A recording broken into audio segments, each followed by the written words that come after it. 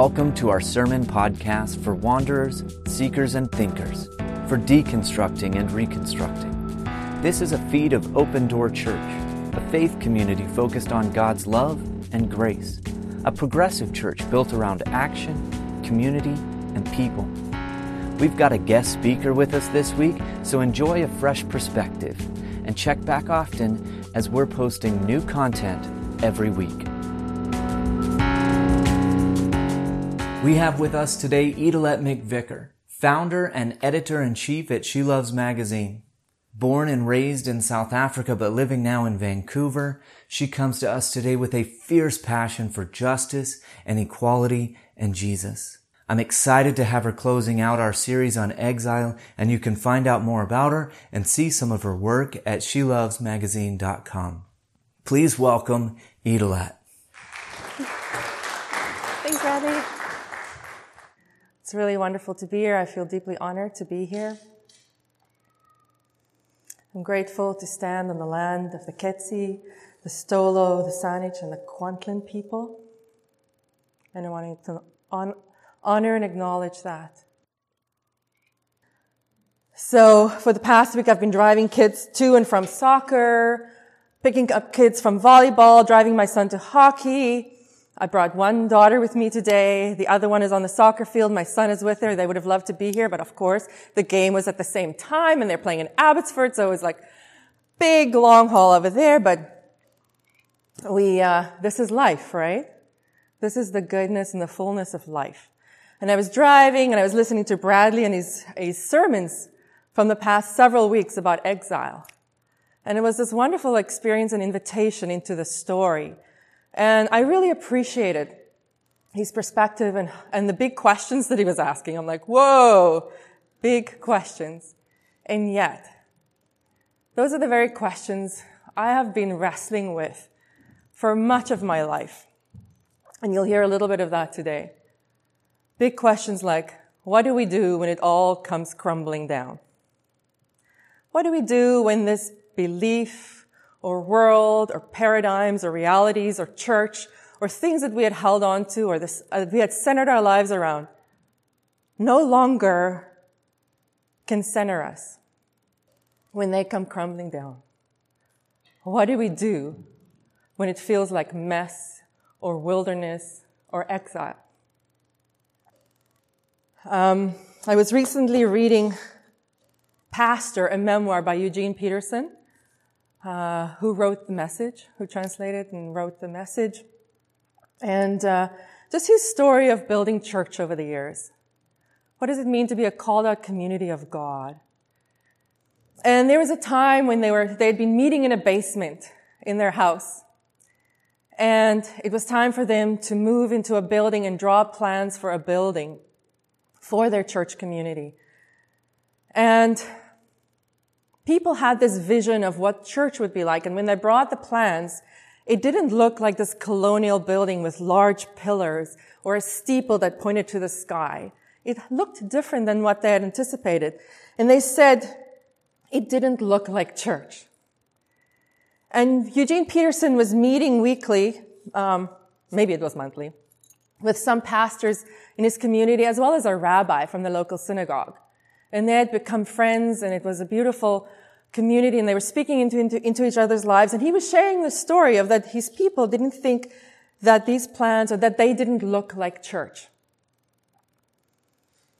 And so this rabbi said to him, I need to tell you a story. We all need the story of the Shekinah glory.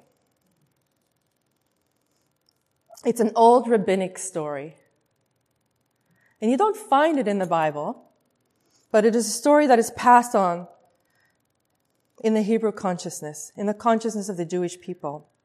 And Shekinah, you might have heard the word, is a Hebrew word that refers to a collective vision that brings together dispersed fragments of divinity. It is usually understood as a light disseminating presence, bringing an awareness of God to a time and a place where God is not expected to be. A place. And this rabbi was telling him it's not a public spectacle, but more like a selective showing at God's discretion to encourage or affirm, to reveal the reality of something that we do not yet have eyes to see. And the story of this Shekinah glory is set in Jerusalem at a time when the Jews were returning from their Babylonian exile.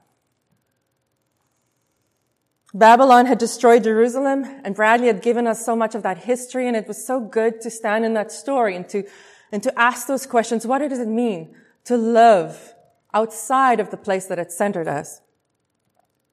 Babylon had destroyed Jerusalem and its magnificent temple, the temple that was built by Solomon. And meanwhile, the Persian king Cyrus had conquered Babylon and gave the Jews permission to return to their homeland. He also made provision for them to rebuild the temple. When they got to the temple, they took one look at the restored temple and they wept at what they saw. They had such high hopes. We get to go home. We get to go and worship at the place where we believe God is. And then they saw what to them looked like a paper shack. They had these high hopes for this temple that had been centering them for 500 years. This glorious, magnificent temple. And what they saw instead was like a paper shack. And when they saw that, this squalid replacement, it broke their hearts. And they began weeping. And as they wept, a dazzling, light resplendent presence descended. The Shekinah, God's personal presence, filled that humble, modest, makeshift, sorry excuse for a temple with glory. And what stands out for me is that as they were weeping for what was such a loss of their hope, it was such a different picture of what they had expected. Things had not turned out how they had thought it would. And they were weeping over that. And God came into those tears and said, I am here. I am present. Even when it doesn't look like what you had expected. Even if it doesn't look like the glory you had longed for. So my question is, what centers your life? That temple, that 500 years of majesty and glory centered the Jewish people around this temple, and that is where their faith was so centered around that. But what centers us? What understanding in your life and in your faith do you center your everydayness around?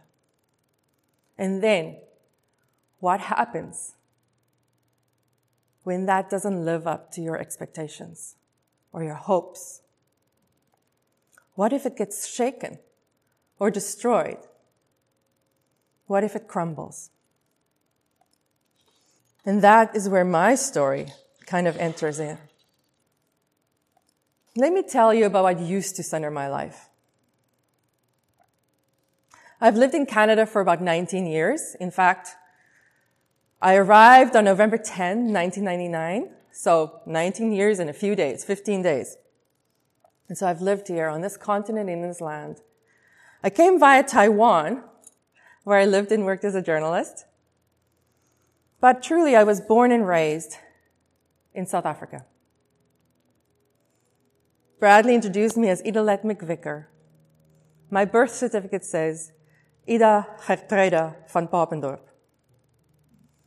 I am the daughter of Ida Gertruida Redlinghuis, who is the daughter of Ida Gertruida Visser, and who is the daughter of Ida Gertruida Visser as well.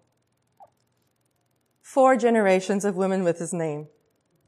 And 3 generations of women in my family who were all born and raised and lived in South Africa. where I was born and raised. As I was listening to Bradley this week, I was also listening to Father Gregory Boyle, the founder of Homeboy Industries. I don't know if you're familiar with him. He works with gang members and ex-drug addicts, people who've come out of prison. And he's one moment you're laughing, and the other moment you're crying. And his latest book is called Barking to the Choir. But he says that we have to do the following. We have to find our story, know our story, remember our story, tell our story, and always know that at the end of our story, we are its hero. But for the past probably 30 years, I could not see myself as the hero in my story. I'm just going to be very honest. I could not see myself as a hero in a larger story either. So as you heard from my names, maybe sounded a little Dutch. The Dutch went to South Africa, settled, colonized South Africa, and I come from that heritage. A group of people were formed. It's called the Afrikaner people. We spoke Afrikaans, which is similar to Dutch, but it is a blend of different languages: Portuguese, Malay, Xhosa, local languages, indigenous languages, and so it's this blend. And it's called Afrikaans. And so I grew up in a larger context as well in this country of South Africa during a system that was called apartheid. And you might have heard of it in history or in the news. And apartheid literally means separateness, to be separated from each other. And it was rooted in a belief that white people were superior to people of color. And it was rooted in a belief that God had somehow assigned white people to be the redeemers. Imagine this. On the southernmost tip of Africa, to be some saviors of people of color. Afrikaners were in minority. 1985 census says there was about 2.6 million white Afrikaans-speaking Afrikaners in South Africa. 2011 said about 2.7. There's about 4.6 million white people in South Africa, and in a total of about 56 million people in the whole of the country. So that gets you an idea where I was born into and what story I was born into. So my people, in 1948, only white people could vote. My people were elected into government. And it was called the National Party at the time. And they had won on this ticket that they called apartheid.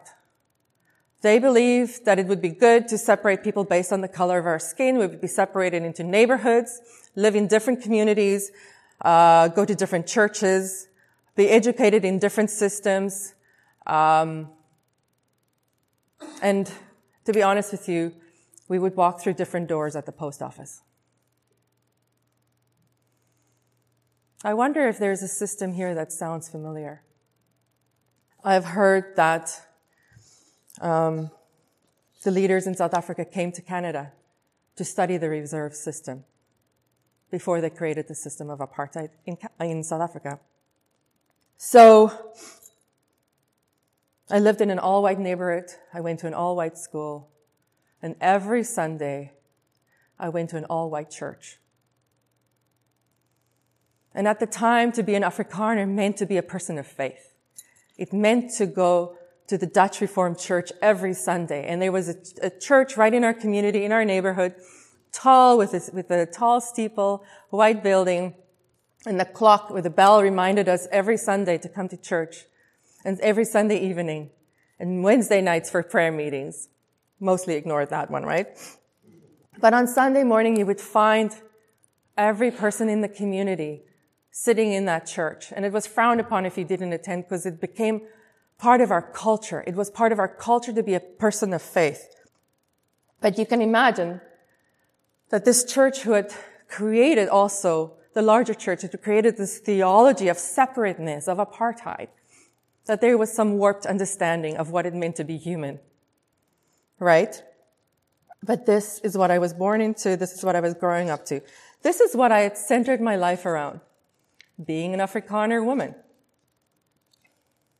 Living according to certain expectations. And then when I was about 16, I read a book. At that time, they started unbanning some of the books in South Africa. Before everything was just pro-apartheid, everything that the government had said. They started unbanning some of the books, so dissenting voices, other voices started to be heard. And there was this book in the library that I picked up, and it was in that section where, like, the dangerous book. And I was like, yeah, I want to read that one. And it was called The Dry White Season. It was a fictional story. But what it had done is it created an imagination in me for a different reality. Until that moment, I hadn't understood I didn't have language or even an imagination for a different reality. So I had only had this small world. But when I read that book, and it opened me up to some of the other realities of oppression and pain and suffering and violence and lies, my world came crumbling down. And it really was on all three areas, my personal, my home life, my family, my spiritual life, God, church, God, or what we believe that God had set up this system of hierarchy, that some people were a little better than others, right? And also the political context, right? So all three of those, all of that was connected. And all of that came crumbling down. I didn't know what to do. I didn't have language for this. I didn't know what to do when I couldn't center my life anymore around this church, around this God, around what I thought was, I felt I'd grown up and taught to be proud of being an Afrikaner woman. All of a sudden, I did not feel that. So I went to university. I drank a lot of red wine, smoked a lot of cigarettes, and then moved to another university, kind of did the part where I moved out of my Afrikaner community. This university was an English university, and so I really wanted to leave all of that language, culture, because all of it was intertwined, and God behind. And I thought maybe there's some answers in an English community. But that didn't work out either. An invitation came up, or a door opened up for me to go to Taiwan and to teach English there. And I'm like, sure, let's do that. And so I did that. Now I'd walked even further away from everything, right? Now I'd even left the land that I'd grown up and loved. But so far away from family and friends and culture and language and even moral values, I experienced a very deep, deep loneliness. It was such a shattering, right? Everything had shattered. And maybe some of you are familiar with what that feels like, right? And there was one night when I was in a crisis situation and I drove my little purple scooter through the streets of Taipei among 2.6 million people, and there was nobody I could call. I had nobody that I could say, I need help. Can you come help me? I found my way through that situation, but I knew I needed a different vision. I needed a different imagination.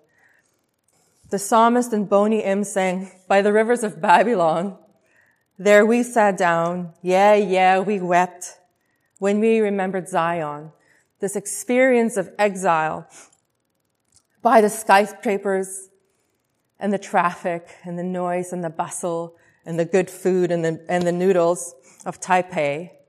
There I sat down and I wept. But I didn't want to return to the South Africa, the world I'd come from. I needed another vision for a different world, a larger world. I longed for a larger God. And then I met a feisty Canadian businesswoman in a power suit who invited me to a women's power breakfast. And around that table, we sat and we prayed and we talked about Jesus. And this Jesus looked so different on these women. So different. And I caught a glimpse of a different God. A God of freedom and a God of including all of God's people and a God who loved all the nations of the world and every skin color and every person. And far from away from home, I was so hungry for God. And I learned that this is exile, or this experience of exile can teach us about our hungers and what we're truly longing for. I could see God and taste God in flaky croissants and scrambled eggs with boursin on a Sunday afternoon in Dorothy's house. I could feel God in the warmth of community with other believers. And I began to experience God again through God's word and through prayer and church and community. And it was the nations who came together at Taipei International Church. And I was hungry for every last morsel of God. So the story unfolded in those three areas, personally, spiritually, and politically, and they were all connected. I couldn't have an awakening only in the one area. It had to happen over all three.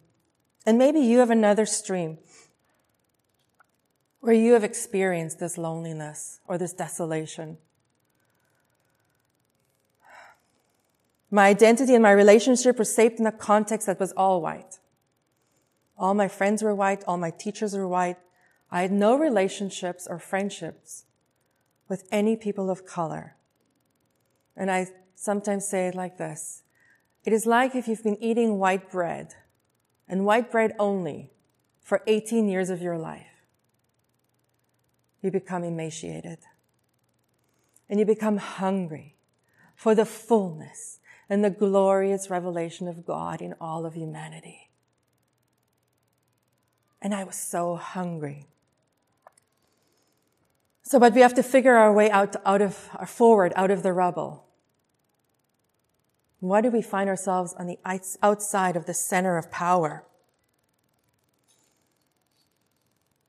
And so for a long time, I found comfort and consolation in the story of exile.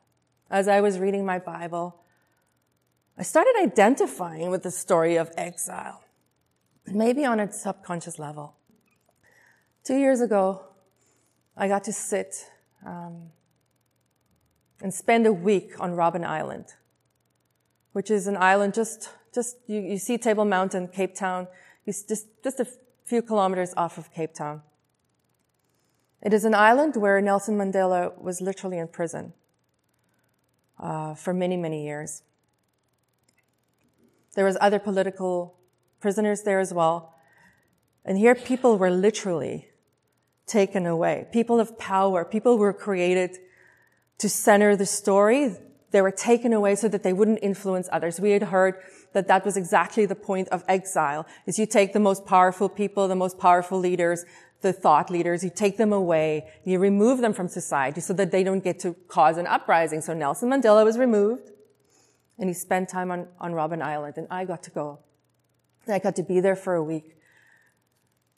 And one morning we were sitting, and my friend decided to go to Jeremiah 29. And it is a letter to the exiles. And I was sitting there with people from around the world, but mostly African. And there was this letter to the exiles. And Jeremiah wrote a letter from Jerusalem to the elders, the priests, the prophets, and all the people who had been exiled to Babylon by King Nebuchadnezzar. And I'm just going to skip a little bit. And this is what he says. This is what the Lord of heaven's armies, the God of Israel, says to all the captives he has exiled to Babylon from Jerusalem. Build homes and plan to stay. Plant gardens and eat the food they produce. Marry and have children. Then find spouses for them so that you may have many grandchildren. Multiply. Do not dwindle away. And work for the peace and prosperity of the city where I sent you into exile. Pray to the Lord for its welfare will determine your welfare. And it goes on in verse 10 and it says, this is what the Lord says, you will be in Babylon for 70 years. But then I will come and do for you all the good things I have promised, and I will bring you home again. And there's that verse we love so much and we like to quote at, graduations and all that stuff. For I know the plans I have for you, says the Lord. They are plans for good and not for disaster, to give you a future and a hope. In those days when you pray, I will listen. If you look for me wholeheartedly, you will find me. I will be found by you, says the Lord. I will end your captivity and restore your fortunes. I will gather you out of the nations where I sent you, and I will bring you home again to your own land. Sitting on Robben Island, inside the prison, the former prison, Afrikaner woman who lives in Canada. And tears were streaming down my face because I recognized that subconsciously I had really identified with the story of exile. And I didn't know what to do with it. And so basically for the past it was January 2016, for the past almost 3 years, I've been walking with that story of, I am not I'm not in political exile, but I sort of just internalized, I'm just very transparent because it was really wrong theology here. But I had internalized that if you mess up, then there will be consequences. And my Afrikaner people had messed up, so there were consequences for me. And I feel like there's consequences for me and my people. And that this is how God has taken me out of the land. The land, the land will spit you out. There's some other language around there. And I identified with that. I turned 46 in October. And somewhere along this journey of finding my story, knowing my story, remembering my story, and telling my story, I discovered that apartheid, this system of separateness and injustice, had lasted for 46 years. And I don't know if it was because of the number, but something inside me clicked that this is done. That I don't have to carry the weight. That this is not the God of the New Testament. On top of that, here I am, a privileged white woman living in one of the most beautiful, incredible nations in the world. I'm cisgendered. I have so much privilege. I chose to live here. I chose to marry my husband. That is not true exile. True exile is when we're taken from a place of power and positioned outside of the center of power, when people are forcibly removed and held. I am an immigrant, yes. But this is not a true story of exile. I was identifying with that. But I also know that the story of exile gives us it gives us an imagination for those places of loss. I was deeply mourning the loss of my land and my country. I was naive in 1999 when I moved to Canada. I said yes to Scott. Within 3 months, we got married. I was deeply naive. And I didn't realize all the things that would have come with that. Moving from Taiwan to Canada, making a new life here. I'm probably never returning to South Africa. I didn't count the cost. It just seemed like the next thing, the next good thing. But this was my choice. And for those who are truly in exile, it is not a choice. The centers of power dismiss, diminish, demean, send away, silence. And yet, as people of God, I believe that we can learn from this place of exile. There was one day I got to sit in another political prisoner's space on Robben Island, and his name is Robert Sobukwe. And he was so powerful in the eyes of the apartheid government that they silenced him for 6 years. They said, you are not allowed to speak. They put him in his own little house on this island. Nelson Mandela got to be with some of the other prisoners. They got to at least have some community. But Robert Sobukwe was so dangerous in the eyes of the apartheid government that he was even separated from community in prison. Talk about exile. And yet there on a wall, they had some of the writings of Robert Sobukwe. And this is what he wrote. He says, I believe it's God's will that I should come here to realize how much love there is in the world. He is a much bigger person than I am. And people who have tasted and experienced this kind of exile have so much to teach us about this place of nothingness and how much love there is meant to be in the world. As I look at the story of exile and I see the story of restoration right alongside there, for me, it's not about returning to the land as much as it has been about returning my heart to God. It is also this. If I haven't spent time in the margins, then how can I love those in the margins? If I haven't felt the weight of loneliness and displacement, how can I show love and mercy and compassion to the lonely and displaced? If I haven't felt lost and out of place and out of sorts, how can I journey with those who do feel lost and out of sorts and out of place? And if I hadn't seen God in the places I've least expected God to be, then how can I have an imagination large enough to hold the God of the universe? And if I haven't experienced God with me in the darkest of my hours, then how can I know that God is truly with us? I want to tell one last story. In the South African winters, would be summer here, my family often would take a long trip to my mother's hometown. And this hometown was about 8-9 hours away from where we lived. And we had to cross this area that was a semi-desert called the Karoo. And as I was thinking about the Karoo, it's kind of like the distances of Saskatchewan combined with the landscape of Arizona. So when you bring those kind of two together, and you drive for about 6 of the 8 hours through this semi-desert landscape in South Africa. And as a little kid, we had no devices, no movies in the car. There was radio in some places.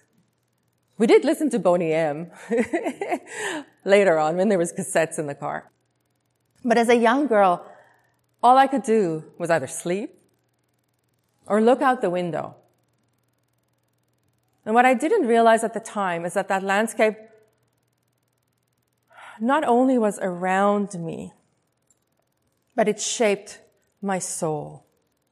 This dry and dreary landscape, this landscape that I had said exasperated as a young girl, this net bossies, which means it's just bushes, like little bushes. But that landscape shaped the landscape of my soul. And now when I find myself in a story where I'm like, oh dear, what happened with the church that I thought was the center of the story? Kind of feels like bushes right now. Feels pretty dry and dreary some days. What happens when my story didn't quite turn out the way I thought it would? What happens when the temple doesn't look as magnificent as I thought it would? What happens when my dreams for my own life or my family or my children or my career, if those things don't quite measure up to the hopes and the desires and the expectations I had and held, and it just kind of feels like bushes, right? What do I do with that? And I feel like that landscape also teaches us about exile and resurrection.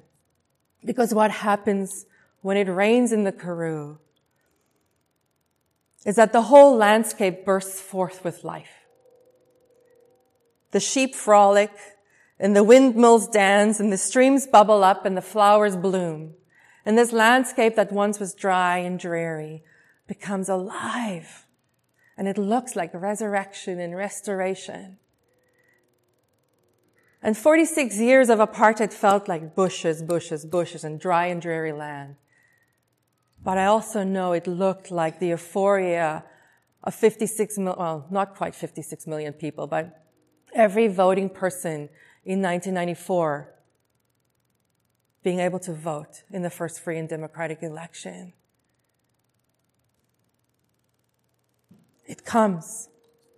And so this landscape keeps teaching me to see the glory of God in the least expected places, and to weep like the Israelites upon their return, coming face to face with the diminished splendor of the temple, and coming face to face with the loss, with the what will never be again. Have you found yourself in that place? So the people of exile, to be people of exile, is to be people who live with what will never be again, to live with that loss. To be people of exile is to be people who live with loss of our dreams, our hopes, our expectations. To be people of exile is to be people who cannot live from the ego alone, but to have to find our true selves. To be people of exile is to know loneliness and despair. To be people of exile is to know what it feels like to be out of sorts and out of place. To be people of exile is to know what it feels like not to be loved for all the exterior stuff, the power, the position, the wealth. To be people of exile is to expand and become large on the inside. To be people of exile is to be so hungry for God. To be people of exile is to long for restoration. To be people of exile is to know how much pain there is in the world, but ultimately also how much love there is. And to be people of exile is to become people who begin to see this moment now, even in the dry and dreary land, as an invitation to see the glory. To be people of exile is to be people who begin to live out now what the world is to become, ultimately. When your story doesn't look like the story you had always imagined. When you weep for what can never be, may the God of the Shekinah presence visit you in your tears and remind us God has been here all along. God is present with us. Emmanuel, here now, even our crumbled hopes and expectations. Emmanuel, especially in our crumbled hopes and shame, our despair, and our dashed expectations. May we have eyes to see.